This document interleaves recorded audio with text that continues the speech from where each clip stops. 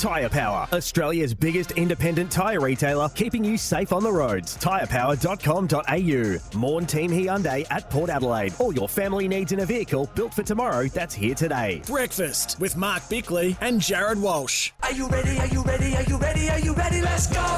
Just on 9 minutes to 7 on SEN SA Breakfast. Morn Team Hyundai at Port Adelaide. All your family needs in a vehicle built for tomorrow. That's here today. Before Simon Hill, Bicks, we got a text coming through. Yeah, got a couple here. One is questioning Clayton Oliver, saying he didn't really believe what he had to say. So, yeah, that was, I'm just trying to read who that was from. Graham in Brisbane. Yeah, just said, I'm not buying it. Couldn't, and went on to be not all that complimentary to Clayton Oliver. So there you go. That's his prerogative.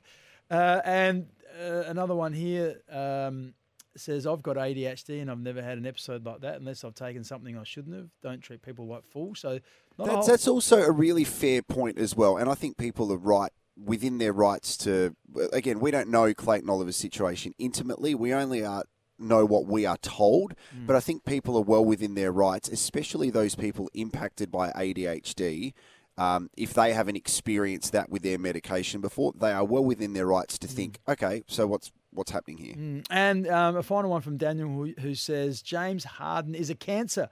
Why does any team want him? I've sort of thought about that a few times as well. If you want to get involved on the text line, 0427 154 166. Bicks, time to talk the World Game. It has been a huge couple of days for not only our women's national team, but for the Isuzu Ute A-League men's competition. Locally, Adelaide United have scored 9 goals and conceded none, so there's a lot to talk about as we welcome the best football voice, I'm just going to say, in world football, and that is the friend of our show, Simon Hill. Simon, good morning to you. The Matildas preparing to take on Chinese Taipei, and the Reds are up and about. What a great time it is to be in Adelaide. Yeah, they're going pretty well at the moment, the Reds. And I was very impressed by that performance at the weekend.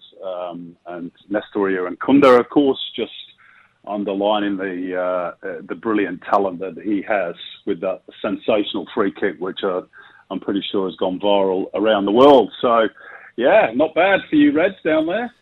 Let's talk about the Matildas to start off with. I've really loved watching their journey, a packed-out Optus Stadium over the weekend as they're preparing to go again tonight. But I wanted to get your take on the mentality from some of these players, because there have been a few comments externally about banishing some of the demons that plagued them in the last match that they represented the Matildas at the World Cup. So do you think a lot of these players have a point to prove and they just want to get out there and play good football again? Well, undoubtedly. Obviously there's a big prize at the end of all this with the Paris Olympics being the next major tournament that they can aim for. You might remember 4 years ago they finished 4th in Tokyo, same position that they finished at the Women's World Cup, where they, you're right, they didn't end the tournament in the way that they would have wanted to. Now they've clearly set about this task with vengeance for that in mind, I guess. Albeit, we're facing a much lower level, with the greatest of respect, a much lower level of opposition. And it was a slow start against Iran. They won the game comfortably enough, but they really found their groove against the Philippines, which, to be honest, I thought would probably be the most difficult game of the three, given that they were at the Women's World Cup, and their coach, Mark Torcaso, of course, is also the Western United coach, so he knows the Australians very, very well. But they took it to another level, which is great. I understand the hype, but I think it's also important not to get carried away because of the level of the opposition. There are clearly sterner tests to come once they get to the Olympics. They'll beat Chinese Taipei on Wednesday night. I have no doubt about that. And then that's the first part of that job done. And the one other thing that I would say about the Matildas, what I've liked about what Tony Gustafsson has done, is he's just started to introduce one or two. And it is only one or two, but at least there's a slight sort of emphasis on developing the next generation. It's good to see Amy Sayer, Charlie Wheeler, one or two others start to get their opportunity as well. This is a team, the starting 11, that is largely set in stone, but it's good to start to have a look at some of the next generation, because at some point we're going to need them. Simon, you mentioned about Australia being way too good in terms of the opposition they come up against, but there's a bigger picture and a really important picture around a full stadium, and they go along and they have such a great time. They see 8 goals, they see the cheering, they see their hometown hero get a hat-trick, all of that.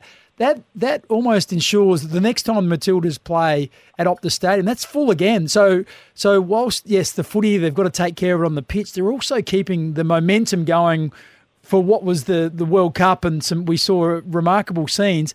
If we can keep this momentum going, then you push on into the Paris Olympics, it starts to create a pipeline where they're constantly watching the Matildas, getting to know the players, and it's such an important step they're taking.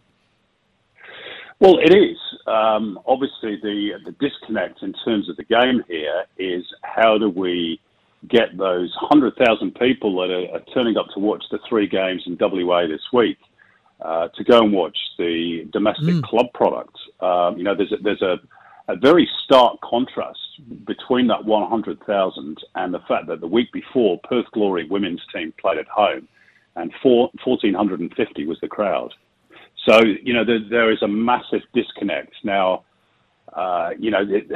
better minds than mine will be working on this. A lot of it, of course, is to do with the fact it's a national team and people here love to wave the flag, and that's completely fair enough. But as a sport, we have to find the solutions to this, because otherwise, it's going to be once every 4 years with the Matildas, the same as it was for a long, long time with the Socceroos. And for us as a sport, that is not good enough, not least because, and you mentioned that, the sold out Optus Stadium, and that's true, and it's great, but we are not getting the investment in our facilities, the things that we need as a sport, because it is, just the national teams that garner that interest for a brief moment. So we've got a lot of work to do as a sport to try and capitalise upon this. But, in isolation, of course it's brilliant. It's terrific that the girls are packing out stadiums. Simon, let's briefly touch on the Australian men's national team for a moment. On the 16th of November, we play Bangladesh in Melbourne, but then 7 days later, there is an international match against Palestine, and this is, I'm assuming, going to be held at a neutral venue. But do you feel that there will be some discussion around players not being available due to safety concerns, no matter where this game is being held? Because there's obviously going to be discussions around the team that they're playing against. Yeah, I mean, that's a tough one. If Australia were to say, well, we're not playing this game, then we'd be thrown out of the World Cup. It's as simple as that. So, as a country or as a football association, we have to play the game. It's not the first time that, Australian teams have ventured into, in inverted commas, dangerous territory. I was in Lebanon in 2011 or 2012 with the national team for a friendly whilst the Syrian war was kicking off just 80 kilometres over the border. And the stadium that they played in Sidon, down in the south of Lebanon, was completely ringed with tanks and security. So, there are ways of ensuring player safety. This, unfortunately, is part of world sport, that occasionally you have to go to so-called danger spots. Now, they're not going to go to Palestine itself. I would imagine it might be played somewhere neutral. I see that Malaysia had stuck their hand up and said, you can play the game here. That would probably be a good solution. We played Syria there, you might remember, in the qualifiers in 2017 because of the security situation in Syria. And there were no problems in Malacca where the game was played. So I think it'll be fine. They're generally looked after, but yeah, this is part and parcel of sport and particularly, global football. I was in Tajikistan in 2016, 2 days after an Islamic insurgency in Dushanbe, and there's a bit of concern for our safety there, but we were well looked after, so I'm sure they'll be okay. Simon, changing tack, we're talking about Adelaide United. Hard not to be absolutely impressed with the young talent that's been on display and what a start they've had. They've played the 2 teams that fought it for the championship last year, and they've scored 9 goals to 0. That has been a remarkable start to the season. Yeah, it's incredible, isn't it? Particularly on the back of losing Craig Goodwin as well. which caused so much angst. And, I called Adelaide's game in the Australia Cup where they got absolutely flogged by Western Sydney Wanderers. And I thought, there might be a bit of trouble here. And obviously a couple of days later, Craig Goodwin left as well. There were no new signings aside of Ryan Tunnicliffe. And I think the fans were a little bit agitated and concerned that the club wasn't heading in the right direction ahead of the new campaign. Now, it's only 2 games in, so it's still very early. But what must be said is that Carl Veer continues to do an absolutely unbelievable job at Adelaide United. He's not got the biggest budget in the league, but he knows all the young talent in that neck of the woods, and he keeps developing them, bringing them through, and making them into superstars. We've already mentioned Aaron Kunda. I think Johnny Yule is going to be the next one next cab off the rank. Panash Madana is starting to develop into a brilliant first-team player as well. So it just goes to show you don't always need big-name signings or lots of them to make an impact in this competition.